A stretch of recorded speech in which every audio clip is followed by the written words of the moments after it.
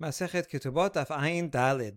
We're speaking about a case of a man who does a conditional kiddushin to his wife. He says, this kiddushin will be valid on condition that you don't have any blemishes. And then they go through with the chuppah, and at the time of chuppah, bi'ah, he doesn't renew the condition. And then afterwards turns out she does have a blemish. So the question is, does the conditional kiddushin continue into the chuppah? And since he cared about it then, so the kiddushin was not valid, and then the chuppah is not valid, so they're not married because she did have a blemish. Or do we say that even though the kiddushin was conditional, but then the chuppah he didn't say anything, and so therefore he forgoes on the condition and he's okay with it, and therefore they are married even though she does have a blemish. All right, so this is subject to a three-way interpretation. We already saw Abaye and Rabbah on the previous stuff. According to Abaye, this matter is a controversy between Rav and Shemuel. Rav figures that it's a valid marriage because a person does not want his bi'at to be promiscuous, and then if you say that it's conditional, so retroactively it will turn out that the kiddushin was nothing, and therefore the bi'at was promiscuous. So therefore, a person will forego the condition. That's what we can assume, and therefore they are married. Shemuel, on the other hand, says, no, if a person made a condition that she doesn't have a blemish, then he cares about that, and he continues caring about it, and therefore the kiddushin was not valid, and the bi'at would then be promiscuous. So according to Abaye, it's a machloket between Rav and Shemuel. However, according to Rabbah, all agree that the condition continues. In other words, everyone agrees with Shemuel here. Okay, and then now we're going to see, starting off, that Rabbi Yochanan also agrees with the same opinion as Rabbah, that the condition continues, and therefore it's an invalid marriage. We're going to see that Rabbi Elazar says that everyone agrees, Rav and Shemuel all agree that it's a valid marriage. And so according to Rabbah and Rabbi Elazar, Rav and Shemuel disagreeing about a different case, but not about this simple case here. Okay, so here we go. We begin. Itamar nameh. Amar Rav Acha bar Yaakov Amar Rabbi Yochanan. So we say also, in addition to Rabbah, so to Rabbi Yochanan. Hamekadesh al Tanai uBaal Divrei Kol ena sericha hemenu get. You make a kiddushin on condition, and then follow that up with bi'ah, but the bi'ah was not on condition. He does not need a get, because we assume that the condition continues throughout, and therefore, if the condition is not met, if she has a blemish, then they are not married, such that she does not require a get from that man. She can just go and marry a second man. Now we have a challenge to Rabbi Yochanan, because Rabbi Yochanan says something else in this regard. So we challenge from Rav Acha, son of Rav Ika, the son of Rav Acha bar Yaakov's sister, who said this. Chalitza mut'ayet keshera. Ezohui chalitza mut'ayet. Now there's a braita here that says a mistaken chalitza is still valid. But what does that mean, a mistaken chalitza? There are two interpretations by the Amoraim of that braita.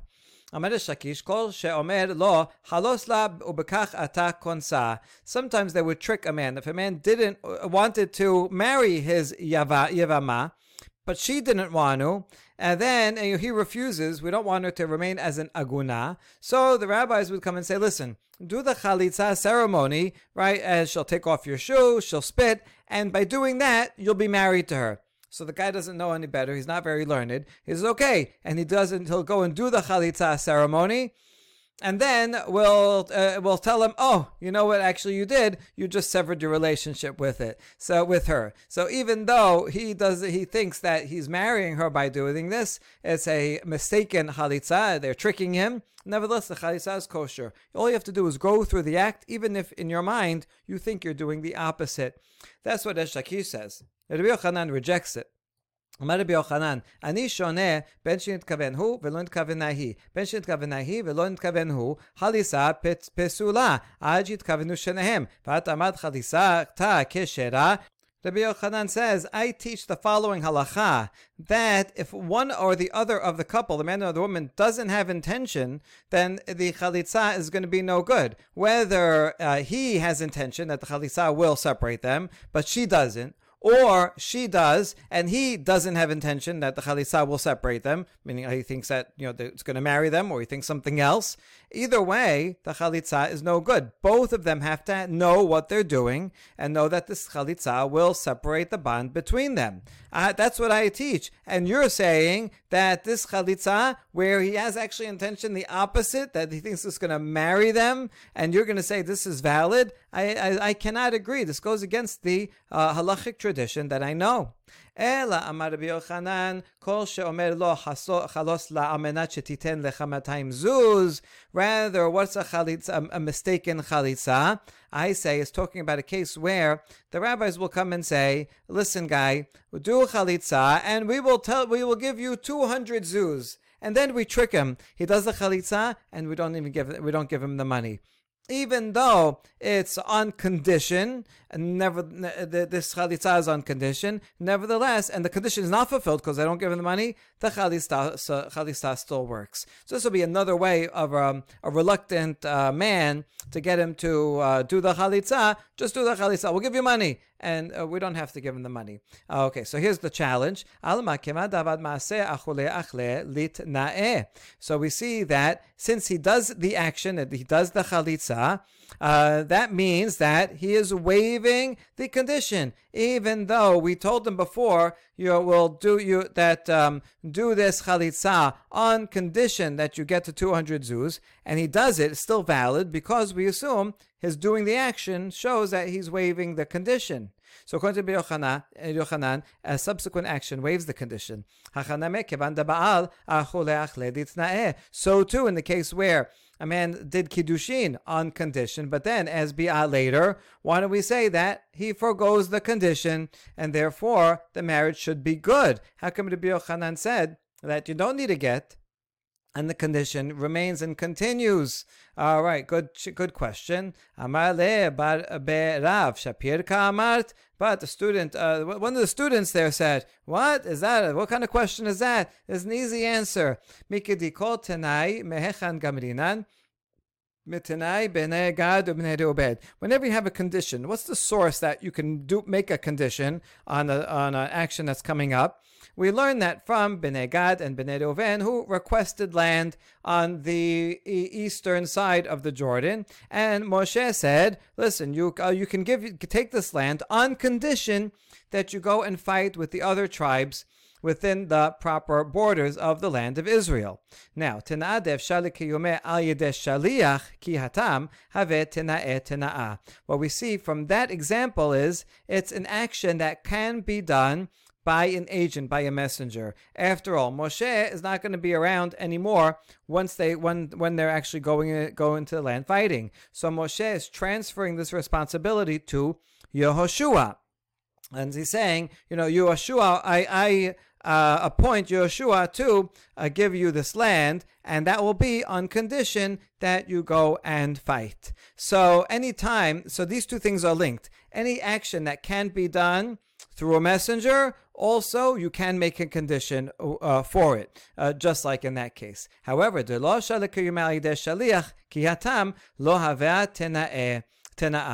any action that you cannot do through a messenger, that you have to do the action yourself, like chalitza. I can't send a messenger to do chalitza. I have to do it myself. So therefore, there's no possibility of making a condition on that. And so that's why these two cases are fundamentally different, Rabbi Yochanan will say. In a case of kiddushin, a person can send a messenger to do kiddushin. He can, right here, take this money and go tell that person, Hare at mikudeshet le Ploni, that person that sent me. Or you can give him a shtad and say, go and give the shtad to that woman on behalf of myself. So since you could do kiddushin with a condition, with a messenger, so too you can add a condition, and the condition is a valid condition. And so therefore, in the case of kiddushin, the condition is valid, and therefore, even though when he does biyah after, the condition remains, and if the condition is not fulfilled, then retroactively they were never married. Not retroactively, just they were never married. On the other hand, chalitza, which you cannot have a messenger do chalitza, so too conditions do not work for chalitza. Even if I say I'm doing this chalitza on condition that it will rain, doesn't matter, or that even that it's raining now, doesn't matter. The condition is null and void just because the action itself is what empowers, what effectuates the outcome. What's the connection exactly between doing an action through an agent and with a condition? Rishonim discuss that. Here's one logic. If an action cannot be performed by an agent, this demonstrates that the act itself is the essential factor. Just the fact that I did it, not the intention it expresses. Consequently, one cannot void the act by means of speech. By means of a condition. So with chalitza, it's the act itself. Just the fact that she took off the shoe, and you can't do it with anybody else. So it's not like I can transfer the authority because the act itself is what's important. Because the act itself is important, I can't make it on condition that something else happened. I can't kind of go through that other indirect way. The action itself just automatically works, and the condition can't control it. All right, so that's a very interesting connection, and that solves the problem. We ask, hold on, hold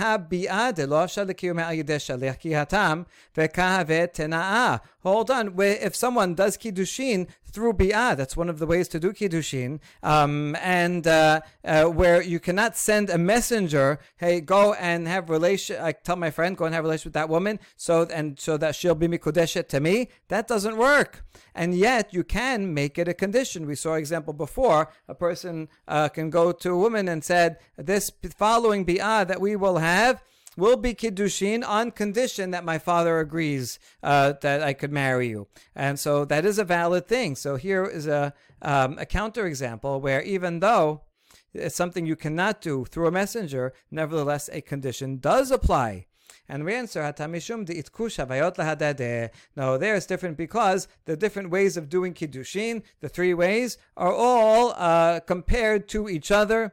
They're all juxtaposed to each other, and therefore we learn one from the other. So too, just like with money and with a shtar, that can be done through a messenger, and therefore can also be done through with a condition, so too bi'ah you can do with a condition, even though it doesn't have a messenger. You can't do it through a messenger. Nevertheless, it is similar as compared to the other two, so a condition does work in that case.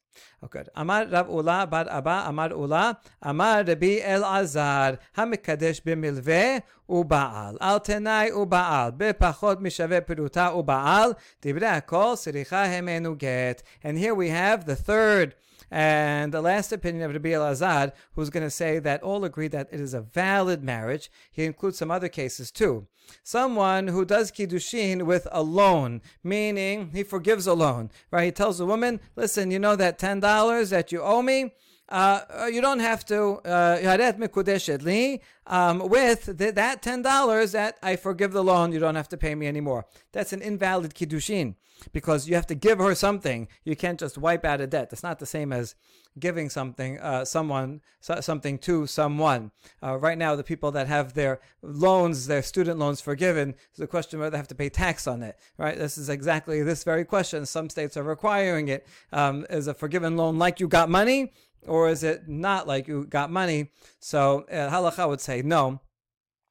So that kiddushin is no good. Now, how about you did the bi'ah after?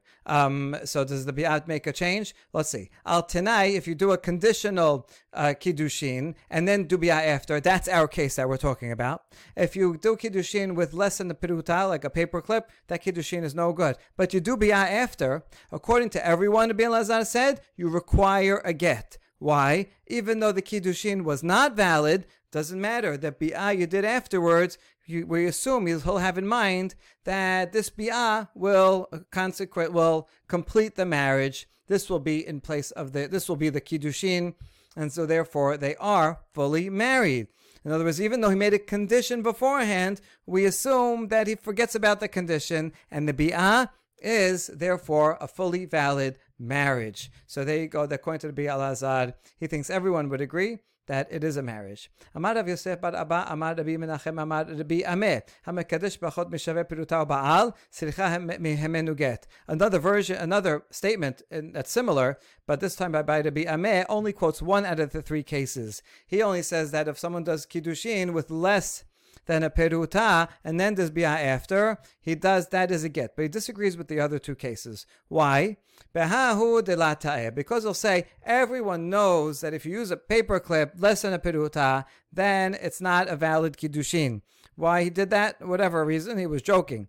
So therefore, since he knows that was not a kiddushin, therefore he will make sure to have intention that the next bi'ah will be for kiddushin, and that's why they are fully married. But in the other two, if someone does kiddushin by forgiving alone, people may very well think that that is valid, and therefore they will not have in mind that the bi'ah afterwards will be a bi'ah for the sake of kiddushin. And similarly, regarding a condition, a person that will think that the condition is valid, and therefore will not have in mind that the bi'ah should undo the condition, and therefore, if the condition is not fulfilled, the marriage is not valid. So the bi'ah would disagree on those two cases, but agree on one case. All right. Nevertheless, we do see that the Rabbi Elazar thinks that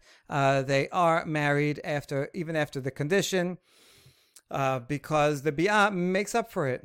Amar Rav Kahana mishmer de'olah hamekadesh al tenai uba'al siricha hemenu get. So in the name of Ula, someone does the kiddushin on condition, but then does bi'ah, they do require get. They are married. And in fact, there was such a case, and the rabbis looked into it because they wanted to try to undo the marriage, but they couldn't undo it without a get, because once they did bi'ah, the bi'ah undoes the condition before that. Okay, good. Now, pukeh mehai tana. Now, this opinion that says it is a valid marriage goes against the following Tana. Tamar Rav Yehuda Amar Shmuel Mishum Rabbi Ishmael V'hi lo nitpasa asura hanitpasa muteret. Regarding a sotah, unfaithful wife, if she is not forced by the man, if a woman is forced by the man by some man, then she's raped. Well, then she can go and remain with her husband as long as he's Israel, not a Kohen. But if she is not forced and she goes and sins, she's unfaithful with this guy, then she is prohibited to her husband. So from the fact that it says Lino Pasa, we learn that if she was forced, she's permitted. But from the word vihi, it's also a limiting word. She, in one case, when she is not forced, when she's willing, she's prohibited. But since that's a limit word, there must be some other case that even though she's not forced, even though she's willing, she still is permitted to go back to her husband. What case is that? We're talking about someone who does kiddushin, and it's a mistaken kiddushin, like this, where the kiddushin is on condition or something like that. And even though they have bi'ah afterwards, even if she has a child and the child is old enough to ride on her shoulders, she can say, no, that kiddushin was never valid, and she can go on her own way. So you see that according to this Tana, if someone does some kind of conditional kiddushin, but does do the bi'ah after, that is what the case that we're talking about, where someone where the condition kicks in and they were never married, and therefore she can go be with another man willingly, and that's permitted.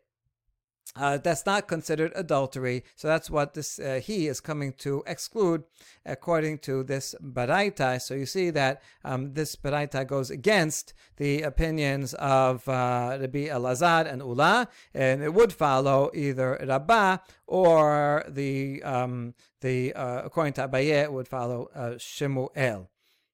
All right, that now brings us to the next case. A very interesting case. Tanora Banan.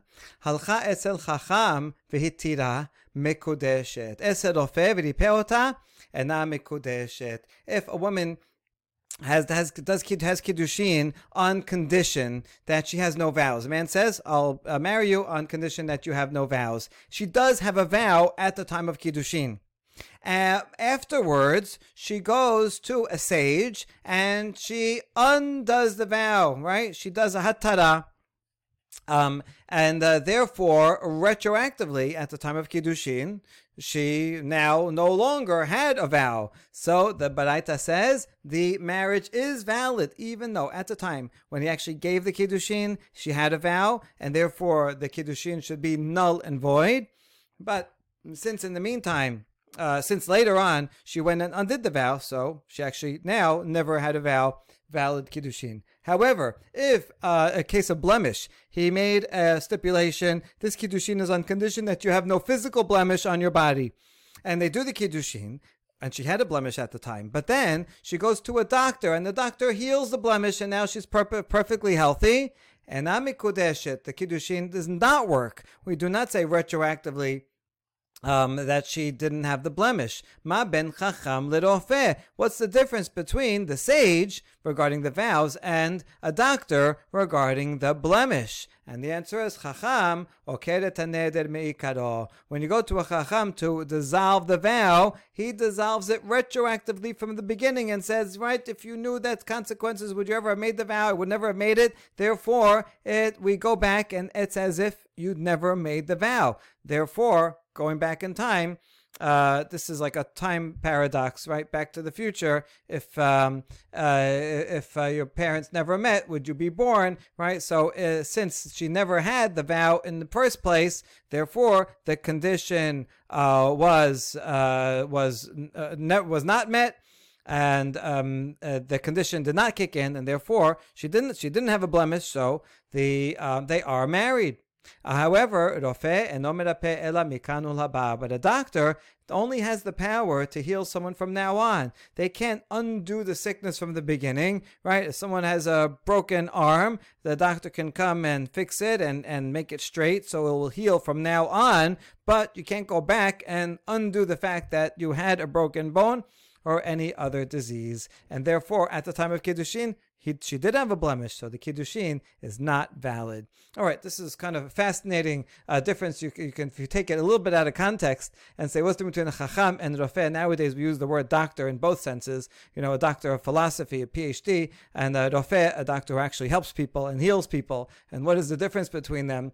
And so, well, you can say that a spiritual guy, someone who gives wisdom, or a sage, a rabbi, when gives one wisdom, they can actually help the person even retroactively, which is good in the spirit of Teshuvah. Now during Elul, right, Rambam says that one of the ways of Teshuvah is to change your name, to say, as if to say, I am not that person who made that sin. Someone does a sin, a transgression, something shameful, and he changes his personality to such an extreme that he's no longer the same person, so that retroactively, I don't know who did that, someone else, that sin does not exist at all. That's kind of the power of a spiritual change, whereas a doctor, the best he can do is heal you from now on. But there's always leaves a scar, always leaves some trauma, and so you cannot undo a physical blemish from the beginning. All right, that's a little bit out of context because really the Chacham is only talking about a vow, as not actually talking about Teshuvah,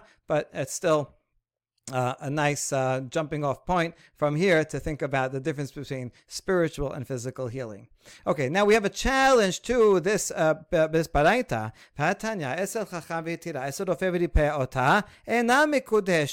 According to this baraita, if a man made a condition, whether it's a condition that she has no vows or that she has no blemish, and she went afterwards to either a sage to undo the vow or to a doctor to heal her, either way, the Kiddushin is not valid because at the time of Kiddushin, she had a vow and she had a blemish. And we don't talk about this retroactive undoing. Amarava la kashya, how to be Meir, how to be Elazar. So the Ravah says, I can resolve it. The baraita above that says that she is married regarding the vows, and it does work retroactively, that is the opinion of Rabbi Meir. Whereas this baraita here that says she's not mikudeshet in either case is the opinion of Rabbi Elazar. So let's see, what do they disagree about? How to be Meir de Amar. Adam roseh shetit bazeh ishto bebetin. Rabbi Meir said that a person, in order to save his marriage, would be willing to have his wife undergo the degrading process of undoing her vow. In order to undo her vow, she has to go in front of a Beit Din, and she has to say, this is what I did, and she has to give lots of details, personal details, and regrets, and things that may be shameful. And so this is a degrading process, and so Rabbi Meir assumes that a person would have his wife go through that process in order to remain married to her. And therefore, when he makes a conditional kiddushin with her that she has no vows, and she goes afterwards and, I had a vow, but she goes and undoes it, a man would want her to do that.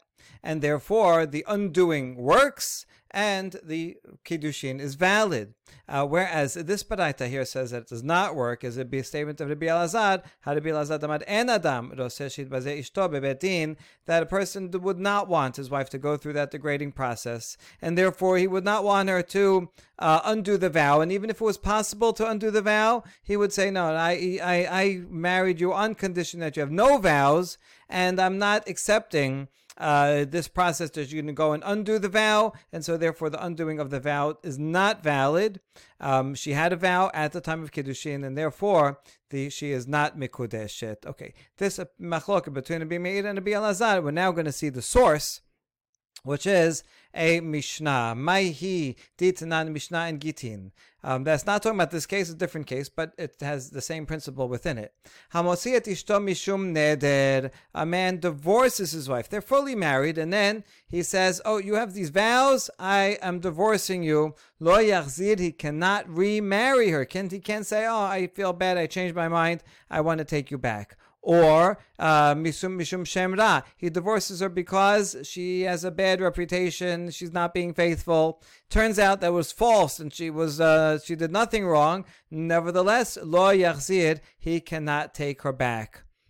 The reason why he can't take her back, even if she annuls the vows, or it turns out that this reputation was wrong, is because we're afraid of the following case. Let's say he divorces her for one of these two reasons. She goes and remarries to a second guy, and then he finds out, I could have sent her to a court and undid the vow. Well, then I would never have divorced her in the first place. So you know what? That divorce I gave her is null and void, right? It was a mistaken divorce, and now I want her. She has to come back, and it will turn out that he will, and he can cast out on that divorce, and her second marriage will be no good. Her children will be mamzerim. So we want to avoid that at all costs, and therefore we say, listen, you can divorce her, it's final, and you can't change your mind after that. And so that will limit him. That's good, because it will allow her to go on with her life and not have to worry that one day he's going to say, no, I didn't mean the divorce, I want you to come back. Okay, now, Rabbi Yehuda Omer, and now same Mishnah continues, Kol neder sheyadu bo rabim lo yachzir, lo yadu bo rabim yachzir. If it's a vow that, so he disagrees. It's not that you can't take her back in any case. It depends. If it's a vow that everybody knew about, then he cannot take her back. But if not everybody, it was a private matter, and he divorced, and then she can undo it, then he can take her back.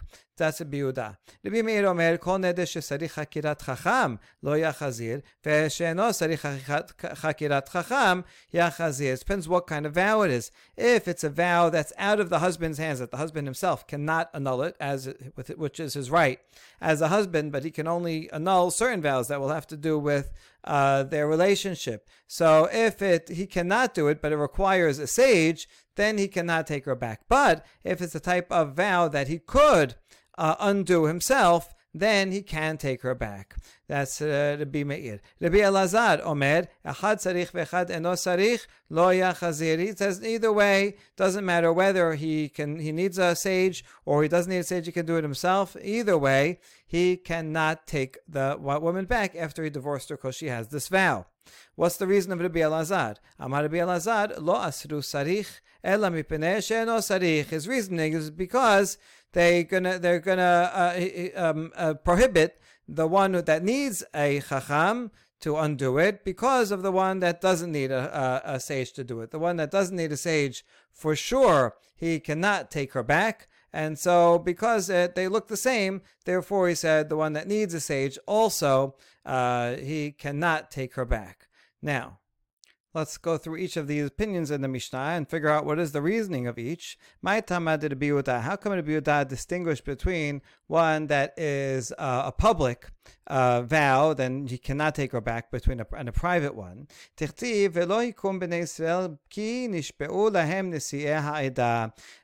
we see that this here is a public vow that Bnei Israel made to the Gibeonites. They came and said, we're from far away, even though they're actually from within Israel, and so therefore let's make a peace treaty and don't kill us. They deceived Bnei Israel. Nevertheless, Yoshua did make a vow and said, okay, fine, we will live in peace. We will leave you in peace. So because they made that vow, and it was a public vow, it was impossible to undo, even though it was taken in error. So we learn from here that a public vow is impossible to undo.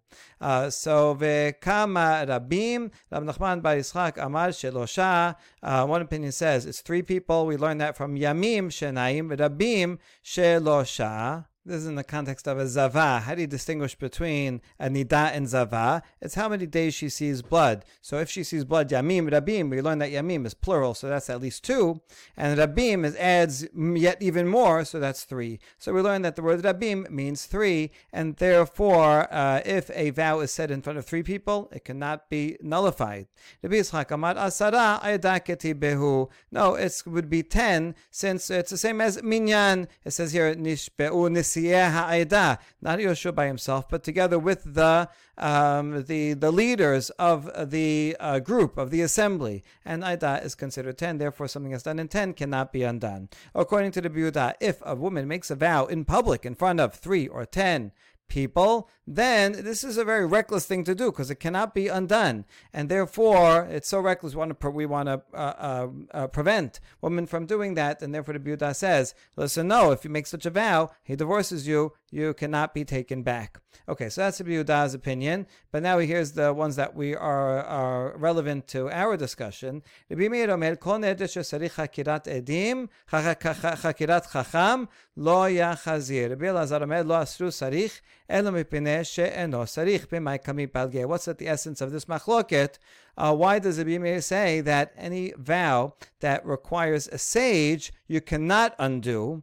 And that Rabbi Elazar is almost the opposite. He says the only reason that they said that you can't undo one that requires a sage is because of one that doesn't require a sage. So in other words, he's going to agree that if it requires a sage, it's still not allowed, but only because it might get mixed up with the other type.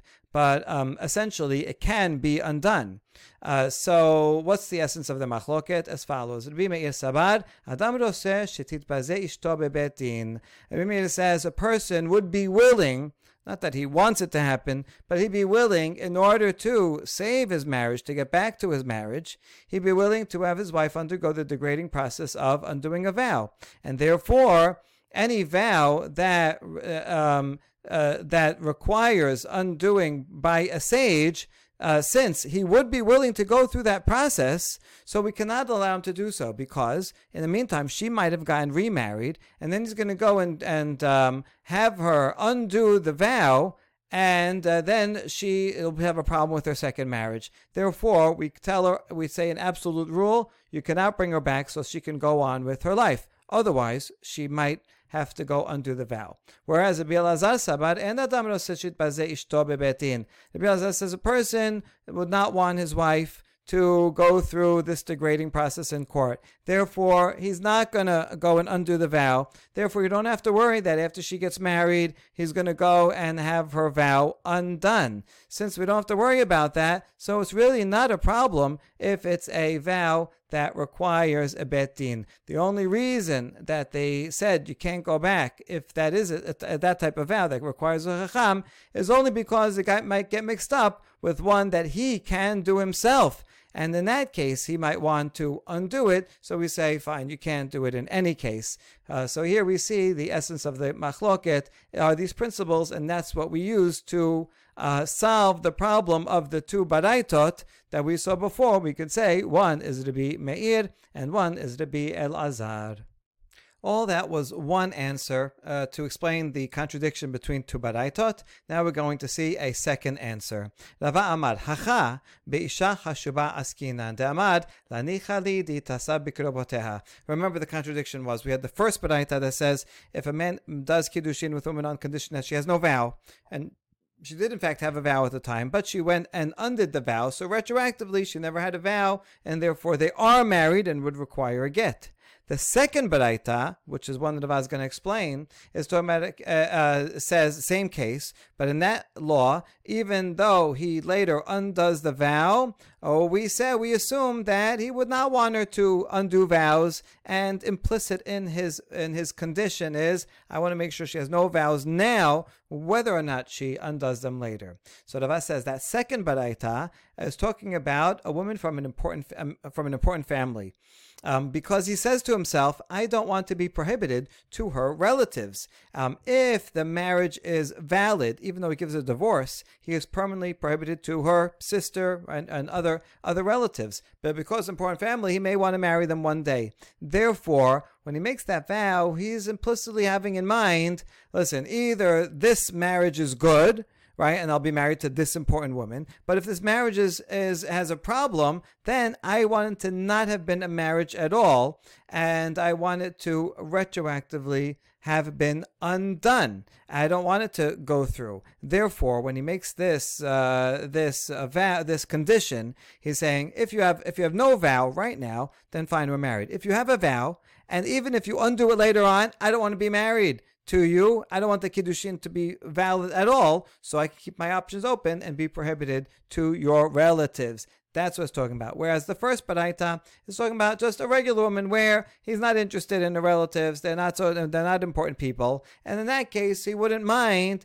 if the marriage went through. And then if he decides, you know what, you undid the vow after, but you really did have a vow, I don't want to remain in the marriage, he'll give a get. And he doesn't mind giving a get because he's not interested in her relatives. So that's how Rava explains the contradiction. We ask about Rava's explanation from the continuation of the Braita that gives the reciprocal case. Aval hu shehalach etzel chacham v'hetiro, etzel ofevri pe oto mekudeshet. You see, she can also say, hey, I don't want a man who has vows. I don't want to find out after the marriage that this guy said he's not going to eat meat, he's not going to wear certain clothing, he's not going to live in a certain place. And so she will accept the marriage only on condition that he doesn't have vows or that he doesn't have any blemishes. She just says, I don't want to find out after that he has some kind of problem. And after it turns out he did have a vow or did have a blemish, but he goes to a sage and undoes it, or to a doctor and heals, the marriage is valid. In other words, retroactively, we go back and we say, you were okay with it. Now, regarding blemishes, the difference here is that when a woman says, I don't want my husband to have blemishes, we assume that she just doesn't want him to have blemishes once they're married. But as long as he gets rid of it before the marriage, even if it's after the kiddushin, we assume she would be okay with that, and that's built in to her condition. So even though at the time of kiddushin he had a blemish, but as long as he gets rid of it before the wedding, she'd be okay. Whereas the other way around, a man would not be okay. He says, no, I want her to be unblemished even from the time of kiddushin. So all this has to do with just the psychology of what people assume. But now we're going to ask regarding the vow. We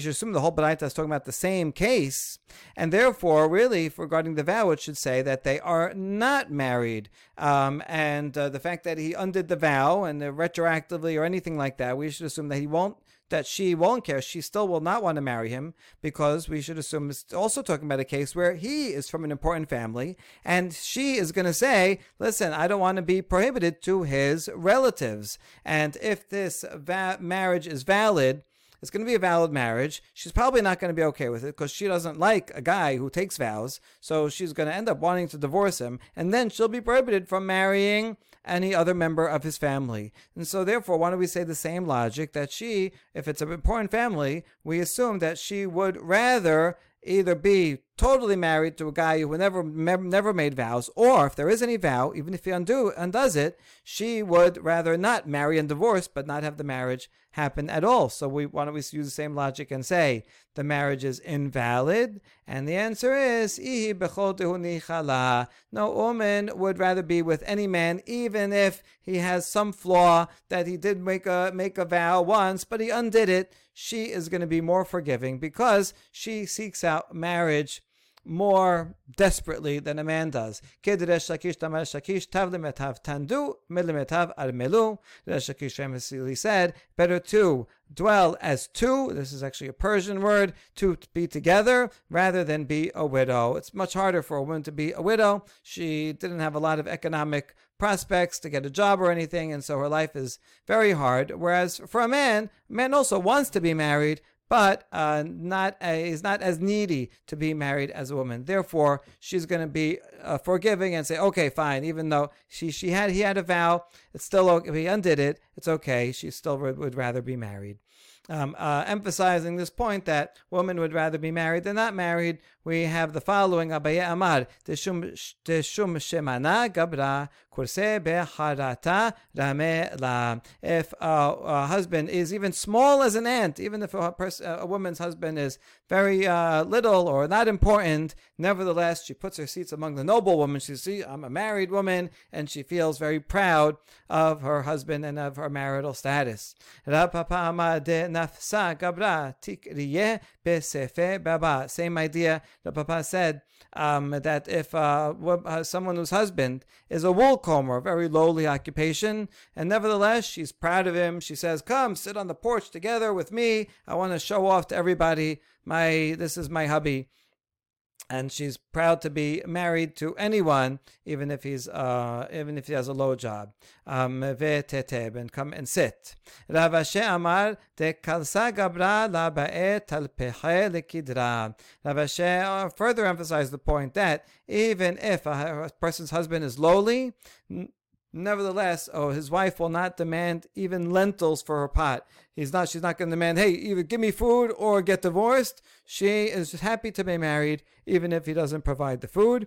And we end with something that's not so nice to say about women, but emphasize the same point. Tana, kulan mizanot v'tolot be'ba'alehen. All of these women who have these lowly husbands, the reason why they're happy with their husbands is so that they can commit adultery, and therefore, if they're pregnant, they can say, oh, I'm pregnant from my husband, and so they're happy to be with lowly husbands because that gives them an out to go and be promiscuous. But all right, either way, the point is that she's happier to be married than unmarried, and therefore she is more willing to